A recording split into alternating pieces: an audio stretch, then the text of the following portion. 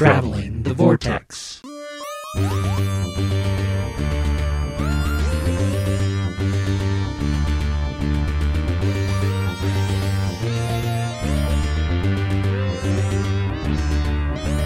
We've joined Dame Anne Bishop as she travels up her own time stream in episode 427. I'm Keith.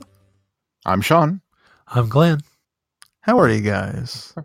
I'm recovering. Still in the wrong chair. We're in the right order this time. We're in the right order this time. Barely. So you're recovering. I'm just now getting my voice back, so it's been gone for the last 2 days. I lost it somewhere in the house, and it turned up today. So was it with your car keys? Yeah, no, because I was able to go to work. You need to get one of the what is that thing called to find my keys for your voice? Yeah, tag. I think you call it. Yeah. I'm glad you found your voice, Glenn. Yes. And we apologize. We are late this week because of that. And my apologies, but it was kind of out of my control. So we're in the middle of lab week at work, so it's been kind of busy trying to plan events and things for the staff. So that's what I've been busy doing. What's lab week? It's a week to celebrate laboratorians. So I think it's technically it's laboratory macrobiological week, something like that. But since we are not just a health lab, we're an environmental lab too. We just narrow it down to it's lab week. So like today we brought out a food truck for everyone to go eat food at, and we've been doing scavenger hunts and stuff like that around the building, and I just happen to wind up being the one in charge of planning everything. So I've been a little busy with that. What'd you do this week? Oh, what did I do this week? Did you see anything? I did. I got to get out and caught a couple of new ones. I saw Little, which is the reverse of Big, quite literally. It's cute. It's not great, but it's cute. A little more impressive. I did not know that the little girl that stars in it is. I don't watch Blackish, so I was not familiar that she is apparently a star in her own right on that show. But apparently, she is a huge fan of the movie Big, and conceptualized the idea for this movie when she was 10 and pitched it. And is the youngest executive producer in history. Oh wow! And actually has a production office on the Universal lot. Oh, where they are pitching more ideas. I mean, she's got it together, which is super, super impressive. The movie is just kind of so-so, but I was blown away by the backstory. So, and then we went and saw Hellboy. As much of a train wreck as it sounds. You know, everybody and their brother is making this out to be an absolute dumpster fire. And I don't see it as being that bad. It's not good. There are a handful of redeeming factors to it. But they didn't give it any room to breathe. It's very big and bombastic and in your face and louder and faster and more, to the point where it's tripping over itself trying to get to the next big thing. And one of the things that I appreciated with the Guillermo del Toro ones is, you know, Hellboy he's always responsible for the apocalypse, but it was kind of there in the background because, well, we have this to deal with right now. Mm-hmm.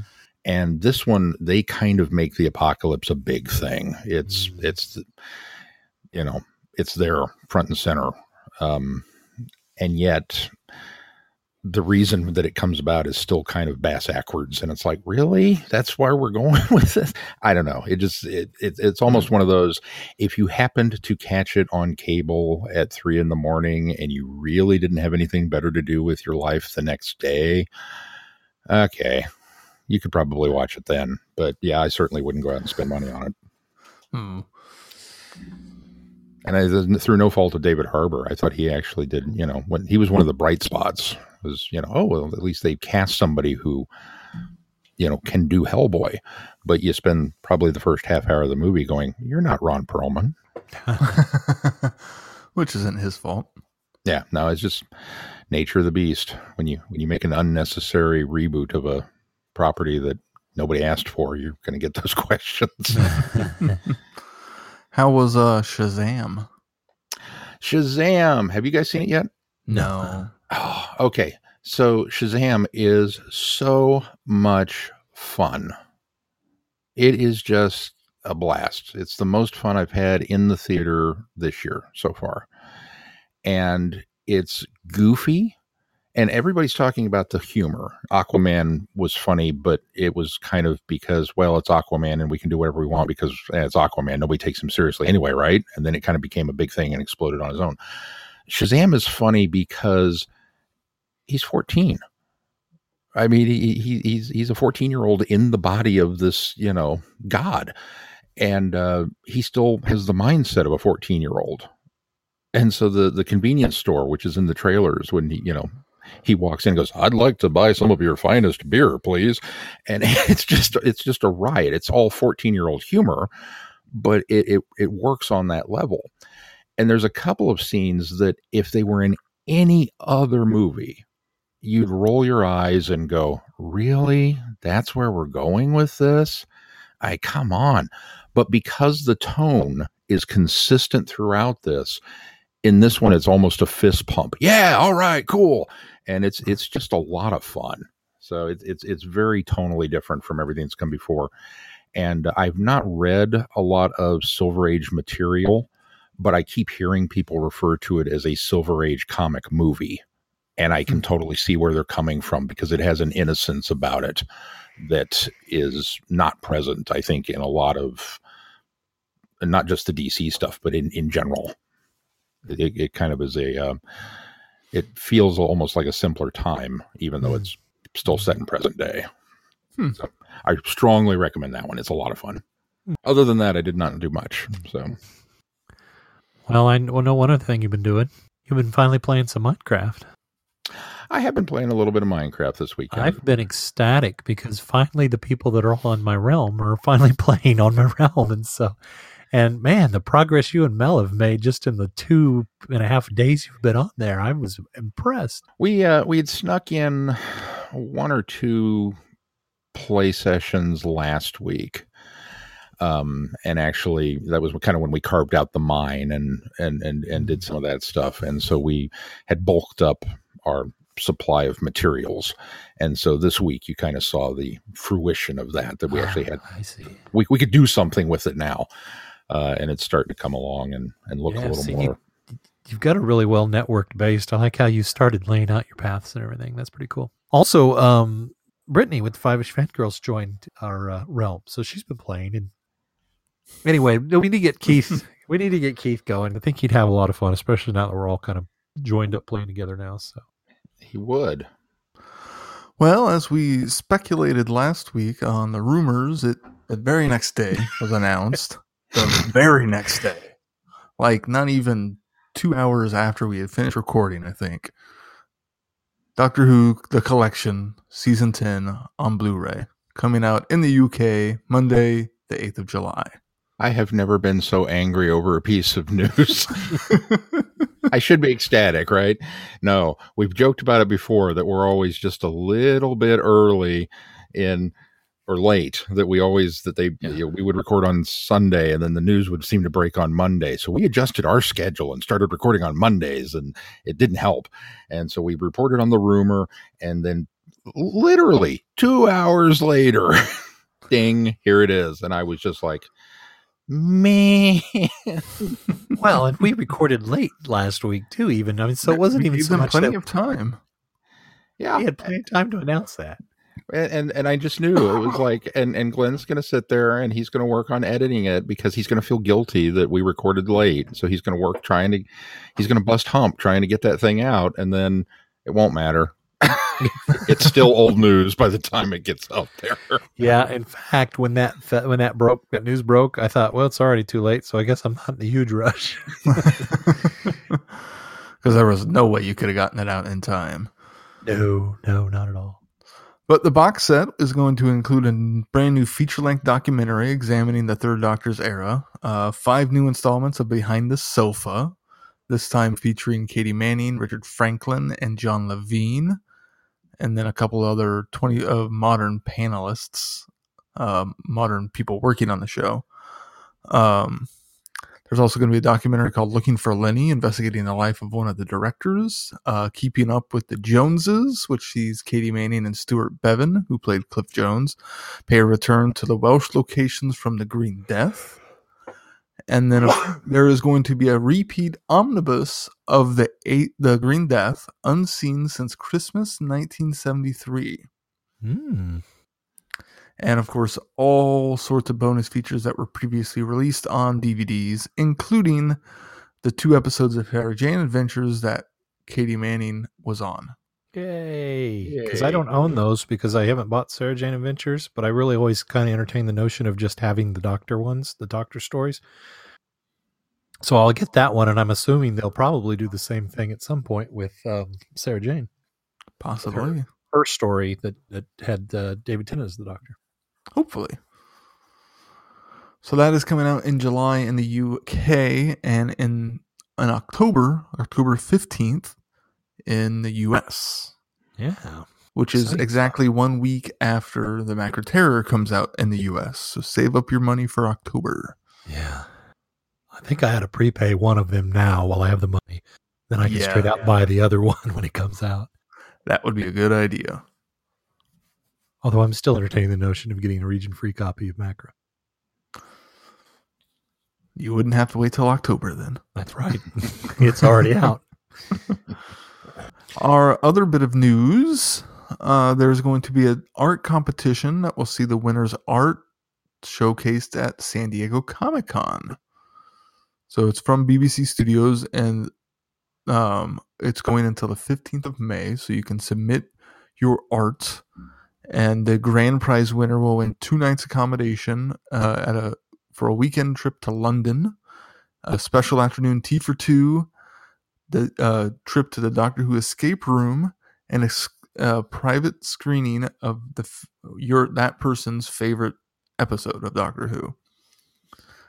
4 runners-up will also get limited edition merchandise and a goodie bag.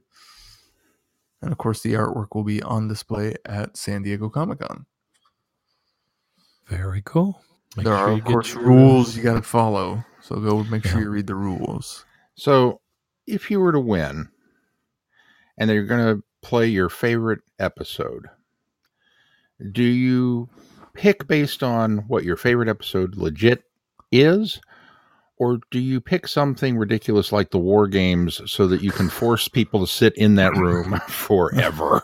Depending on who all is going to be in the room with me. Well, it says an exclusive private screening of the fans' favorite Doctor Who episodes, so I would assume it's going to be very limited. Yeah. You probably invite you and a few close friends. Yeah, but if it's swanky, I want my time. I want my money's worth. Are the snacks free? Yeah, let's talk realism here. With War Kings, I have to know how close the bathroom was. I could drink me about 15 Dr. Peppers.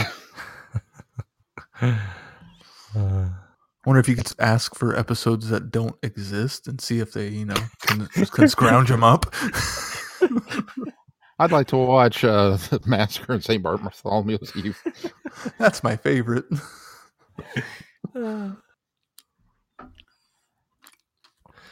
Very cool, exciting stuff. Yeah.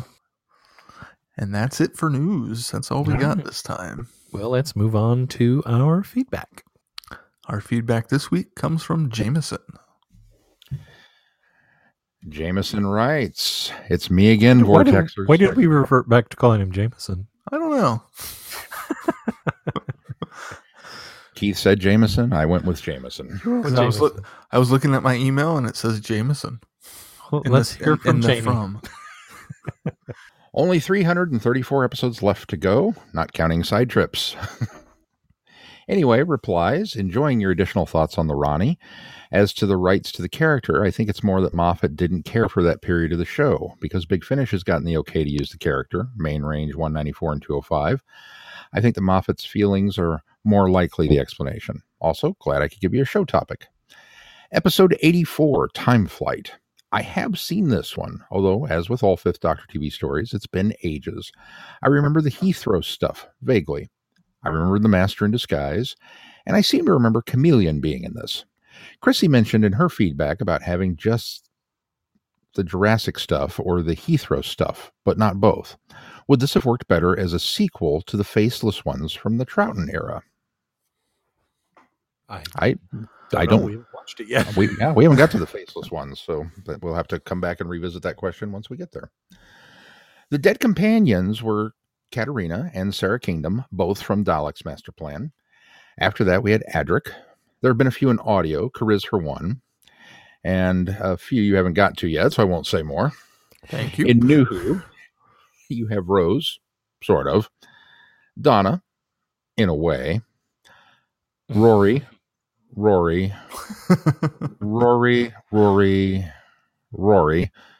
Amy, and Rory for a final time in Angels of Manhattan. And then Danny Pink, sort of a companion, Clara, and Bill, sort of. Winter for the Adept. I did not care for this one. India Fisher as Perry was fine. Peril was fine. India Fisher as Peril was fine. The Doctor and Nyssa were fine. I don't hate this one. It's not Minuet in Hell. I just really don't care for it. I'm not a fan of ghost stories or seances. Same reason I'm not a fan of The Unquiet Dead. It's okay, just kind of meh. Though, and this is something you didn't touch on in your episode, the story was written by Andrew Cartmel. I don't know if that affects your views on it or not. You know, I've been thinking about that because I believe we listened to Winter for the Adept before I had the chance to meet Andrew Cartmel at Galley, and since we've had him on the show post that. And I've kind of been thinking to myself that I think I need to go back and re-listen to it and then go to Andrew with a list of questions and say, okay, I need you to walk me through this one and explain why you did this the way you did, because it doesn't work. Yeah, I need to revisit the story, and I'm not in any rush to do that. I'd rather talk to Andrew about other things. That's true. So many other things to talk to Andrew Cartmel about that revisiting Winter for the Adept is kind of way down on the list. Yeah. Moving on, episode 85. Okay, as much as I enjoy your ramblings, I can see why you've now cut the majority of them out.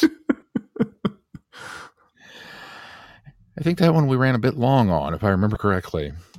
As far as Time Lash goes, I haven't seen this one at all. It was not among the half of Colin Baker I've seen. I look forward to watching it when I get to it, as I did know that it starred H.G. Wells before you revealed it. That may be a while, though, as I've only just now, March 8th, finished the one where Tom Baker fights and portrays an evil cactus. Yes, for those who've forgotten, the Fourth Doctor Romana fought the schemes of an evil cactus. Whispers of Terror. I like this story. It's part of Big Finish's early experimental phase, and the ideas of an orator who's known only for his voice becoming a sound creature is kind of cool.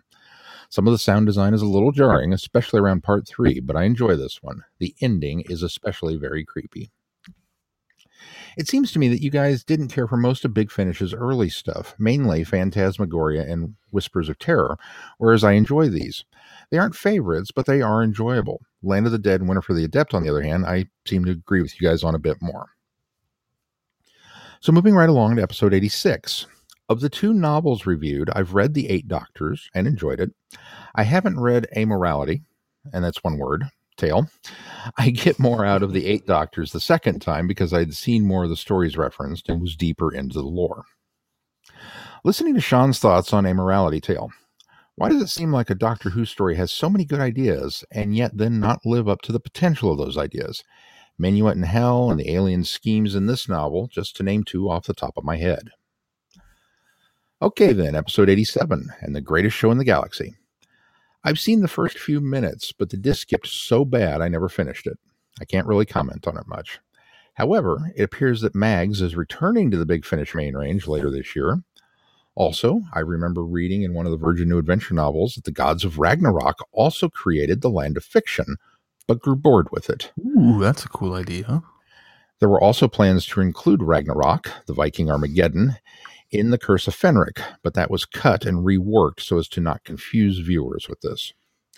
Enjoying the bit about Keith's wedding. I suppose that 7 years is a little late to wish congratulations. Never too late. Episode 88 and the 6th Dalek Archive. First, we have Day of the Daleks. I remember enjoying this and thought it used time travel and alternate timelines well. I've recently listened to the 8th Doctor Time War box sets, and there's a story in the second set that might change the way one looks at the story. As for the Asylum of the Daleks, I enjoyed it. The Dalek human creatures known as the Dalek puppets. I like the idea of Oswin being a Dalek. The initial Clara arc with the 11th Doctor was enjoyable. A good episode, although the Every Dalek Ever was a bit of a stretch as the majority were only on screen for a second or two. I listened to Sean's Star Trek 101. I tend to gravitate towards Next Gen and Voyager as my favorites, although I've made it partway through DS9 and have been enjoying that. Of the original series movies, I've seen the motion picture, which was exceedingly boring, and Wrath of Khan, which is as good as everyone says. I've seen at least some of the Next Gen films and all 3 Abrams films. I've seen a couple episodes of Enterprise and have yet to watch any Discovery. Still, excellent primer. Good work, Sean. I also recently purchased the Big Finish Companion, Volume 1. I'm very much enjoying it. It's nice to see some of the behind-the-scenes stuff on your favorite stories. Anyway, that's all for now. Enjoying the show and all your discussions. A great show. Keep it up, Jamie. Thanks, Jamie. And I did want to mention, it's not there yet, but we're going to be posting a second round of Big Finish reviews from Jamie on our website, so be sure to watch out for that. And he has graciously written up an article for us about summer reading, Doctor Who books. And so we'll be posting that. There'll be some suggestions, some that he has read. I believe he said some that he hasn't yet. But I think he stepped through each Doctor and gave suggestions for those. And hopefully he got signed up for the Goodreads book club, because we could probably use some of those suggestions for our book of the month too. So yeah, absolutely. And if you haven't yet, I believe there is still time to vote on the book of the month for next one. So you should go and do that. Real quick, Jamie, you mentioned why does a Doctor Who story have so many good ideas and not live up to the potential of them? This is something that we've kind of bantered back and forth a little bit in various forms. And we talked about like two-parters. And I think it's one of those, it's always easy to wow people with the initial setup, and then it's hard to live up to that wow factor. And I kind of think maybe in some regards that has some play into it, that you can come up with a great idea, but now you have to come up with the resolution of that idea. And that's always a little bit tougher. You can do a quadruple backflip, but if you don't stick the landing, it's not going to be good. There you go. Just a face plant. Very good. Well, should we move on to our episode topic this week? Let's. Lethbridge Stewart, the Laughing Gnome, Fear of the Web. Dame Anne Bishop learned a long time ago that for every fixed point in time, this is a fracture point, an event that is susceptible to catastrophic changes in the timeline. And when she is catapulted back in time, she discovers firsthand that February 1969 is one such point. Colonel Lethbridge Stewart is on maneuvers with the Scots Guards in Libya, only he's about to receive a call from his old commanding officer, Colonel Spencer Pemberton, a call that will drag him to London and set him on a direct course for destiny. The London event, the trap set for the Doctor by the Great Intelligence, changed the course of human history, and for Anne Travers it set into place a series of events that would see the death of her father barely a year later. Now, waking up in the body of a woman she barely knows, Dame Anne is forced with the idea that perhaps she can change things. Not enough to damage the timeline, but enough to save her father. Future and past are set to collide, which could have irrecoverable consequences for the timeline. Just thought I'd power through that word. Say that word again, Keith. Irrevocable. There we go. I'm sorry. That was just funny. All I can hear is Team America. It is inevitable, but I've stumbled over my share, Keith. I'm not laughing. No. We all do it. I really like this book. I like this book a lot. Me too. I love the setting of this book. I think the most brilliant thing about it is how it tells this story without getting in the way of the events of Web of Fear. Yes. I think it's masterfully done. And forgive us, Allison. I know you're a listener to this show, and I'm sorry we put this off for so long. Part of it was due to scheduling. Part of it, of course, was due to illnesses and other things that have come up. But I'm so glad we finally got to this, because it is, as I said, it does such a nice job, a masterful job of framing itself around the television episode, The Web of Fear. And by that I mean it doesn't stumble across any of the events. Like it comes very near to the edge, and it does a really good job of painting the picture of the things that were going on that we don't see in the episode. A lot of the stuff that's going on above ground as well as underground. And I think one of the important things about it is the book even references when Dame Anne goes down into the underground, and or before she goes down into the underground near the end, she makes the comment about how she was very unaware of what was going on the surface. And I think it really kind of speaks to the listener or the reader of the book, that it puts you kind of in that perspective as well, as that we're so focused on what's happening in the underground that we don't realize a lot of the stuff that was going on above ground. I think she also does a very important job of tying some of the things together that are in the first set of short stories. In fact, I think they ended up publishing in the first Havoc Files, particularly the one with Pemberton's group going down. This does a better job of fleshing that out and giving us more detail than what we got in that short story. I think also what this does is, I believe, if I understood right, and I didn't go back and look, and I should have in Forgotten Son, but the opening of the Forgotten Son, I believe, is a version of Alistair saving that kid. I think this is the kid that was watching, I think it was Dr. Omega, and Dr. Omega was his hero, and the event happening, and he ends up going outside. Because now we see from his mom's perspective that he was inside, watching TV when all this was happening, and the Brigadier, comes along and ends up rescuing. And I think the really cool thing about that is, and I'm glad they left it a little ambiguous, is I had me wanting to know what was the other shot. Did Lethbridge Stewart's gun actually lock up? Because she makes a point to illustrate that his gun was malfunctioning. And there was that weird instance of two shots at the Yeti at the instance of where he's saving the child. And the other thing that I think was left very open and didn't explain, and I'm hoping it's because it's a setup for something else, or it's a callback to something I'm forgetting, which is highly possible. The child that he rescues, which obviously is one of his... it must be somebody related to him, because his grandchildren make him think of the fact that he's got to rescue this boy. But I thought that was kind of cool that there's something going on there. And maybe you guys can refresh my memory. Maybe this is something that we've already been alluded to before. Well, based off of the TARDIS wiki, it's somebody from Downtime. Oh, cool. Okay, so it's going to be a payoff from the novelization. Yeah. Okay. So is this maybe Kate's? I guess they were never married. I guess, were they? Her child, dad. Might have been. I'm trying to find the character name in its list. It was he called himself Jonathan James, something James Jonathan or something like that. I can't remember. Yeah, Jonathan James. Jonathan James. The other thing that I liked was, and maybe this will be revealed as well in Downtime, is the fact that the boy has a purpose. He has a determination to go back in. He knows about these Yeti. He tells the soldiers, and he needs to go back in there. And that was kind of left. And sometimes I would read something like that, and I'd feel like, oh, that was a thread that was left wide open. Why didn't you tie that up?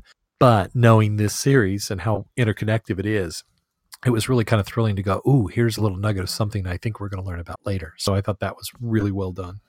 I'm sure some of that goes to the coordination that Andy and Sean do in crafting this universe, Andy specifically.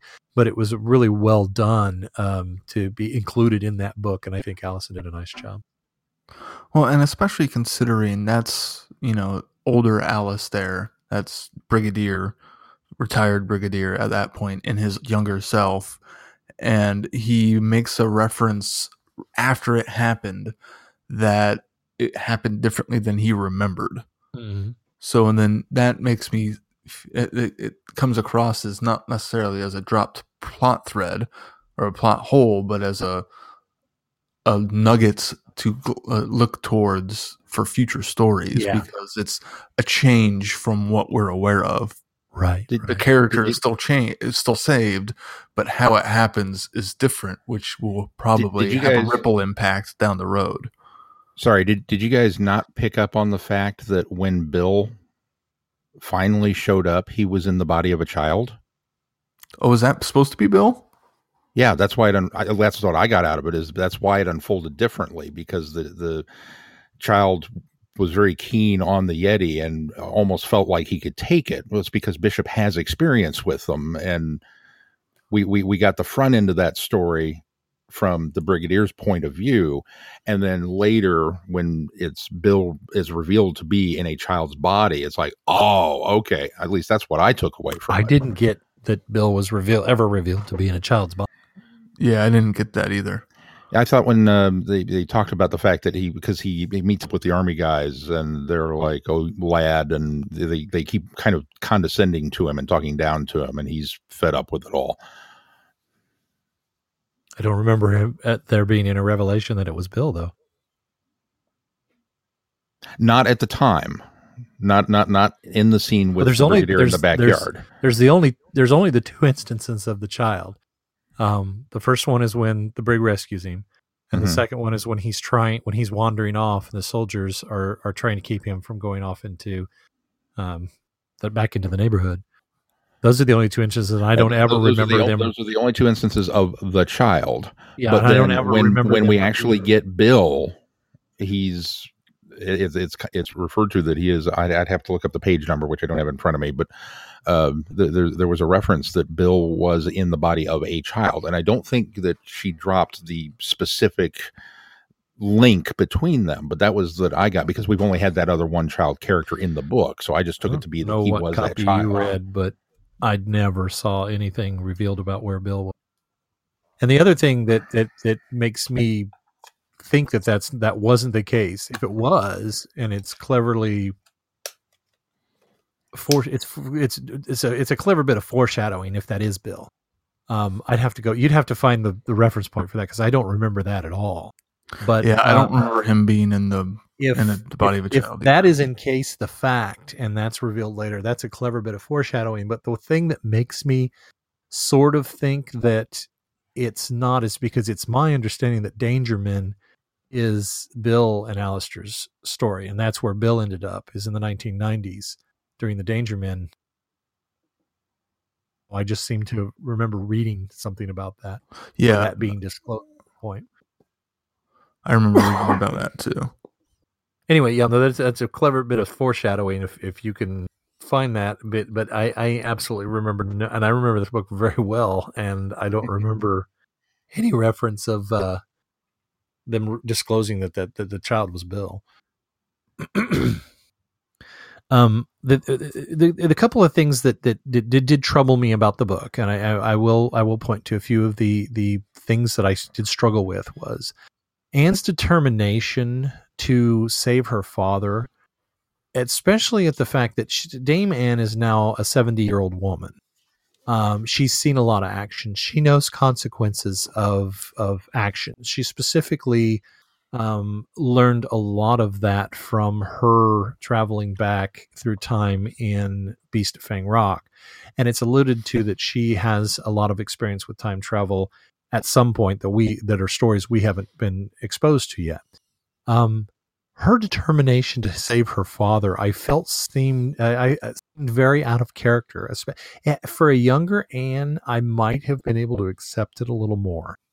But her stoic pursuance of going to keep the Great Intelligence from inhabiting her father all the way to steamrolling into the fact that she's just going to go take care of the intelligence herself and just change all the events because it's spiraled out of her control, and her plans have fallen through.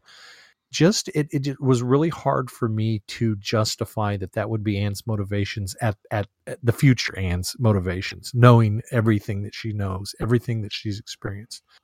The only way that I could kind of retcon it in my head is the fact that she's inhabiting the body of what was the woman's name? Was it Rachel?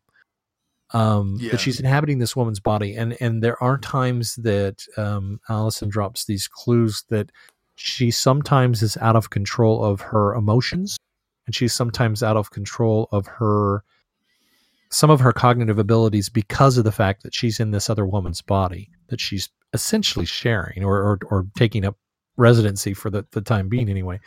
And sorry. And so I think that I kind of felt like I was forcing myself to say, okay, it must be because of this, and I almost wanted that there more of an explanation for why she was so determined and, throwing all caution to the wind and going headlong into reckless plans, to be quite honest with you. Now, that all paid off in the story, and that's why I think the enjoyment of the story is still there. That all pays off in the end, that her realization that she was always a part of this. She was the reason why the intelligence, it was when Dawlish, is it Dawlish? Yeah. What's the colonel's name? Or not colonel, Dawlish? Yes, Dawlish. Dawlish, yeah. When it's revealed that he's been infiltrated by the Great Intelligence first, and she's suspecting that it's Arnold the whole time, which in my head, I kept thinking she's suspecting Arnold. It's not going to be. He's not possessed yet. He hasn't been taken over by the intelligence. I knew that was to me, it was too obvious because they were forcing the suspicion. But I was completely taken off guard that the guy that is possessed. I was like, oh wow, that was so good. And the idea that she really was responsible for a lot of the things that happened, I thought that was just amazing. But it just really it's had a hard time rectifying the fact that Anne, especially the more experienced Anne that has traveled back in time inhabiting this woman's body, would be that determined to muck things up, just throwing caution to the wind and really going for it. I can buy it. To an extent, I can buy it. I think over the course of the last several books, we've gotten a lot of bits with Anne being very preoccupied and remorseful, mm-hmm. and it's been a thing. Whether it's been that her father is still around, and his deteriorating mental state seems to be something that's really kind of been driven home the last couple of appearances that Travers has made in the series, and Anne's reaction to that. And then after his death, we've gotten several bits with how hard that death hit her. That it's not just that he died and there was a funeral and she was sad and then she got over it. I mean, it's something that kind of lingered, and they keep coming back to. Even if it's just for a moment, it's something that's still there.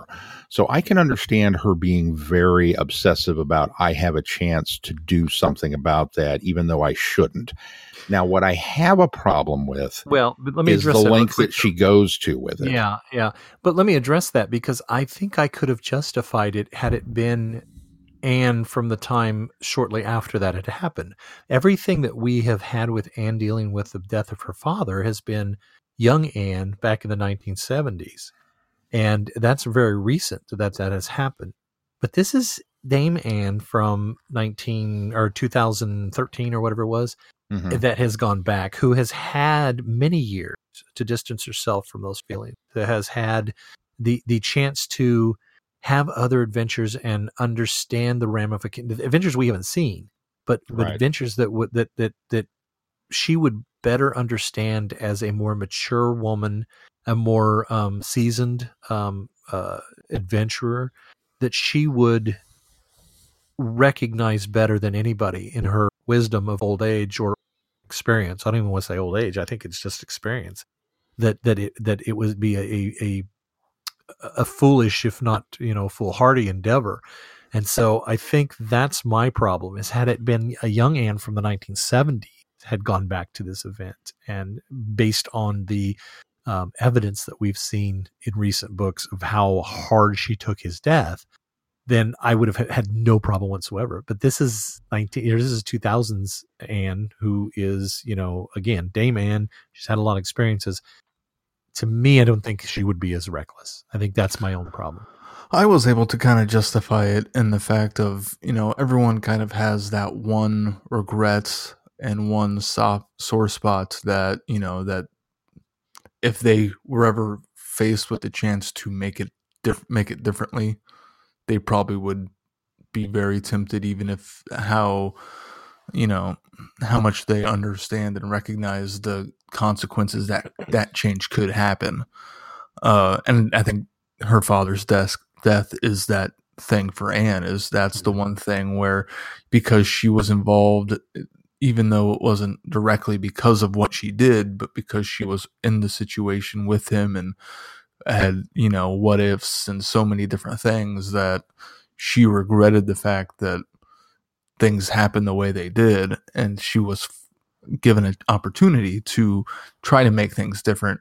I can totally see her, because they've harped on, not necessarily harped, but they've driven home the fact of how much this has impacted her, even throughout the years. I mean, it's educationally, she can know that she can't make these changes even with time travel, but when it hits something so emotional as like a parent's death, I think that's when the rationality kind of goes out the window.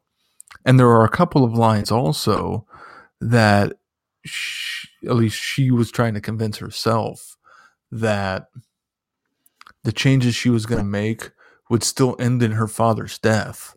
It just wouldn't strip him of his mind. Yeah, and early on I was okay with that, because I kind of thought, she is. Other references kind of wound up just simplifying it more to, I'm just going to save him, as opposed to, I'm saving his mind before he dies. No, and I agree, and I think I wouldn't have had a problem had that been her entire time. But as plans fail and she goes into desperation mode, then she's at the point where she's thinking about, and she's even thinking these things through. That was the problem I had with it, is she was rationalizing that in one way she was going to save all these people that had died, but in another way she had a lot of forethought into how much she would be changing the future in recklessly going in there and trying to take the intelligence out herself. And that's where I had the problem, is that at the end, when it's the last ditch effort. Yeah. When it wasn't even at the end, it was about the time that, her friend, names the Rutan. Yeah. Ruby. Yeah. Well, Rupert, there you go. That's what I was looking for. At the time that Rupert, finally steps in and reveals that he was not on board with this plan, and that he basically tries to turn her in. From that point on, when she's, throwing caution to the wind, just going headlong into it. That, I guess that's just, and again, I don't want to make it sound like that was a massive detriment to this book, because I'm spending a lot of time on it, because it wasn't, because the story is so good and it's so well done and I so enjoyed it. It's just had that little issue with that. The other thing that I had an issue with was, and it's not even so much an issue because I think it was sort of explained or rectified at the end, was that Alistair almost didn't need to be in this story at all. Alistair could have remained. The present day Alistair, yeah. Alistair could have remained his 1969 self, 67 self, and still progress the story. We still could have broke away and seen things from Alistair's perspective. And I kept thinking that there was going to be more to it, especially the dread I felt of when, anything that he changes is really going to have an adverse effect, because he remembers everything that's going on. And he does a really good job of making sure that the timeline goes through. And maybe that's probably the contrast that we're supposed to get between what Anne's doing and what Lethbridge Stewart is doing, because he's really staying on track with how things are supposed to be, even knowing and dreading the consequence. Going to go into battle with these men that are going to end up dying, and he can't change a thing about it. But I kept thinking, especially he doesn't get the call initially to come to London, and that is somewhat slightly changed, because when that happens, I thought, oh gosh, any amount of change is going to really kind of change things. And the fact that he mentions that in the original timeline he parachuted in during the day, and this time he parachuted in overnight. And I wondered how much of a ripple effect is that going to have on things. And so she does a really good job of telling that story, but it just didn't feel like he necessarily had to be there until the revelation to Anne that this isn't, the gnome is not doing this for her benefit. It is going after Lethbridge Stewart. And when she realizes that, then I thought, okay, that makes sense. That was like that was a bait and switch or a red herring to show Alistair has come back to this point, but also contrasted against what Anne's doing. So I think that I actually was fine with the fact that he was in this story in his older self, or coming back as his older self into his younger body. I was then finally okay with that when they kind of revealed the fact that this is, the target is Lethbridge Stewart. The target was not her. And so I was actually okay with that, but I did struggle for a long time wondering, why is he even here? But I had some of those thoughts too, and I more have chalked it up to, it's what's going on with him is more part of the bigger story arc of what's happening. Right. And I think that's the implications of what's different we are going to get further down the road. So it's the groundwork being laid for future gnome stories is what I took away from it. It also gives us a little bit of the what am I trying to say? Not a realization, but what's the word I'm looking for? He gets to come to grips with his decision on choosing career over family. Good point. Which is something that he's kind of wrestled with throughout the series. Mm-hmm. And coming back to this event is a nice counterbalance to Anne, who is willing to chuck career for family. Whereas Alistair is doing everything he can to make sure that the timeline continues as it should. And he's freaking out over, why didn't I get the phone call? How come I'm parachuting in at night? What is going on here? And Anne is to the point of going, okay, screw this. I'm just going to go get the intelligence myself. Mm-hmm. One is trying to, salvage the career, and he's made peace with that. And one is going, no, I have to save the family. And it's kind of a nice counterbalance. The other part of me does agree with you, Glenn, that there were times when I kind of felt like, well, did we really need this? It could have really just been a Dayman story and not had the Lethbridge Stewart angle. But because of that interplay between the narrative still could have gone to Lethbridge Stewart. We could have still stepped away. Right. It was nice being able to see what Lethbridge Stewart was doing leading up to that. So that did benefit. We did benefit from that. We did get more of what Lethbridge Stewart's, role was before he shows up in the underground, with Evans, and then meets the Doctor. So the I only appreciated that. Yeah, no, that was great. And in fact, I could have used a little bit more of it. There felt like there were big jumps of, okay, we're going to do this. And then, oh, wait, we're clear here now. And I want to, well, what about getting there? I loved so much of the filling in the gap of what we didn't see during Web of Fear that I would have been completely happy if there was no time travel aspect and we just saw everything as it transpired, because everything on the surface had such a great atmosphere and eeriness to it, especially once the city was evacuated. Yeah, Dead London was really creepy and atmospheric. I just ate all of that up, and all of the gaps between, opening with the beginning of Web of Fear and the guy that the Yeti was at all the way through. Just, I absolutely loved all of it, and I could have used a little bit more of some of the times. Mm-hmm. The the one part of it that I feel with Dame Anne going too far in her overzealousness is I'm okay with her trying to get a note in. I'm okay with her deciding to go herself. I'm okay with her even deciding to screw it. I'm going to go after the intelligence directly. I'm okay with all of these things because looking at the relationship between her and her father, and now that she's had the hindsight and the extra time to kind of dwell on it, and it's not just losing the parent, it's the fact that the intelligence took him. I mean, it possessed him, and then it gave him this crumbling mental faculties. And then it took him away from her. And then it brought him back to her in this weird time travel event. And then it left him buried in the vault under the concrete. And I mean, there's so many different times that she's lost Travers that to finally have this opportunity, I'm kind of fine with all of that, except for in this long litany of people that she's talking about she could save. I could save Arnold. I could save this person. I could save this person. I can do all this and make it better.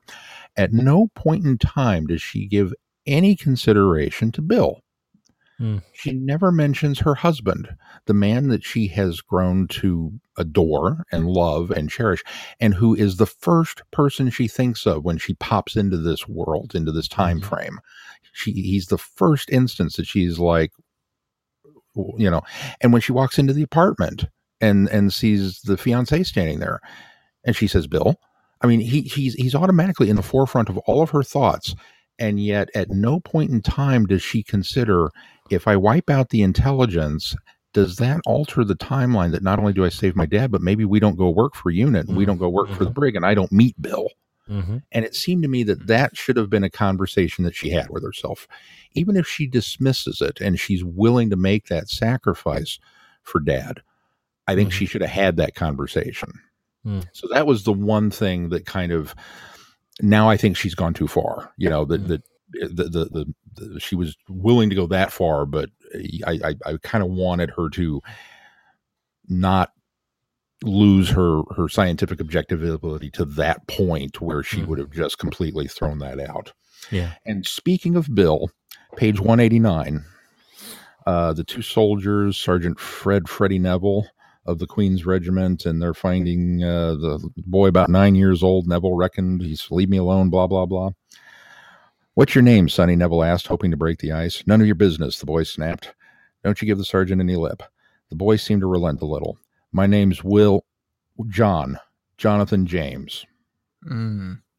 Well then, Jonathan James, not our fault you've gone and got yourself lost, is it? I'm not lost, John protested. He pointed in the direction he was traveling toward London. I know those creatures. I can help. So that was the inference that I took, that it was Bishop who had wound up changing that event for Lethbridge Stewart from the backyard, because it's the only kid in the book, and that now he's doing what Anne's doing. He's trying to get to the center of the action. We certainly knew that he was the same kid from the backyard. But yeah, I had completely I don't think that was inferred strong enough for him to me to have caught that. I knew that he acted like he changed his name, but I had forgotten that he started saying Will. So I think it's even not even that. It's W-I. So that's a educated inference, and I think that I agree with you that probably was Bill. But I don't think it was. I don't think it was inferred heavy enough for us to have just naturally thought that was Bill, I guess. Yeah, so like I said, that was the jump that I made. But again, I think that is a clever bit of foreshadowing that will be revealed later too. Yeah, I think so too. It's entirely possible that that story is continued in the Danger Men. Yeah, I don't know, but could be. It would certainly make an interesting. How frustrating is it that he's trapped in the body of this kid and can't do anything? Anne certainly had her fair share of troubles. Yeah. Mm-hmm. So again, I don't want to take away from how marvelous the book was and how much I enjoyed this. This is certainly now on my shelf of the top of the cream of the crop of the Lethbridge Stewart series. I would agree. this goes to the front of the line. It's probably only slightly behind just a couple other books. I mean, I really love how Allison told this story, and I thoroughly enjoyed it. It was a page turner. It was, to me, it started off slow, and I put it down for a good 2 or 3 days. Once I picked it back up, though, I flew through it. It was it just captivated me. Well, it's really revitalized my excitement for the line a little bit more, because as much as I enjoyed Scary Monsters, it was still kind of okay. I don't really know what we're doing here, but this really showed me the potential of what they could do with the storytelling they're doing, and got me re-excited to read more of the Lethbridge Stewart books. And also, what it did is, not only is this a great story and a lot of fun to read, and as you said, a page turner and so atmospheric, it also showcases how fantastic Web of Fear is as a story, and just how well made an episode that is, when they're the little in jokes about the BBC, getting the tunnels, and you can see it, you can totally visualize everything that's going on because the episode is so well made. But then it would be easy to just call it fan service by having them bump into these moments that are kind of running parallel, or the stuff that we didn't see on camera. But I think it's more than that. It's not just the fan service. It's done in such a way that it really is enhancing and augmenting that story, and it is built as the London event is a fracture point. It is as the Doctor would say, it's almost a fixed point in time. It has become a node of such importance. I mean, particularly to the Lethbridge Stewart series, but within the lives of so many people that wind up spiraling off of that are important to Doctor Who. And so it really kind of enhanced the Web of Fear, enhanced the book, and the book enhanced Web of Fear. Yeah, they're very complementary to each other. Got me excited. I'm going to go back and watch Web of Fear again. Yeah, I had that desire too. I thought she also captured all the voices of every character spot on too. She did such a good job of even characters that it's been a while since I've watched Web of Fear, but I still heard Arnold's voice whenever she had Arnold speak. And even characters that didn't have as much, book time. Chorley, Evans. I mean, just the small doses that we get of them. She has the voice down. And Spence, all of the things that have been set up in the books that we've kind of gotten, this is the timeline of this, to have them come in and actually see these events play out. And it enhanced everything, not just Web of Fear, but it enhanced the entire Lethbridge Stewart line in my mind. Yeah, I would agree. Good job, Allison. Yeah. High marks. Very high marks. Well, what do we have coming up on the schedule, Sean? Well, coming up on the schedule, which I need to update the schedule because we're coming kind of to the end of what we've got scheduled. I should probably work on that. Next week, we are going to be doing some more Big Finish. It's almost like we're building up to something. We'll be talking mainline story number 121, Enemy of the Daleks. So Glenn will be happy because some of his favorite villains are back. The following week is Am I Blue? A discussion on should you upgrade to the Blu-ray box sets. There are 3 out now, 2 Tom Baker and 1 Peter Davidson, and we're going to take a look at whether or not it's worth, if you're like me and you own nearly all of the DVDs that have been released, except for Curse of Fenric, and then they go and release them on Blu-ray. Is it worth turning around and spending the money again after you've upgraded from your VHS? And, I'll be very interested in the opinions of the other half of other 2/3 of this podcast. I'm not looking forward to that in a way. And then another book review. So you guys have, 3 weeks? You better get started on this one. I understand it's a long one. Doctor Who Meets Scratchman by Tom Baker. is the next one out from there. So, which is the current month's book on the Goodreads Book Club. yes, it is the book for April.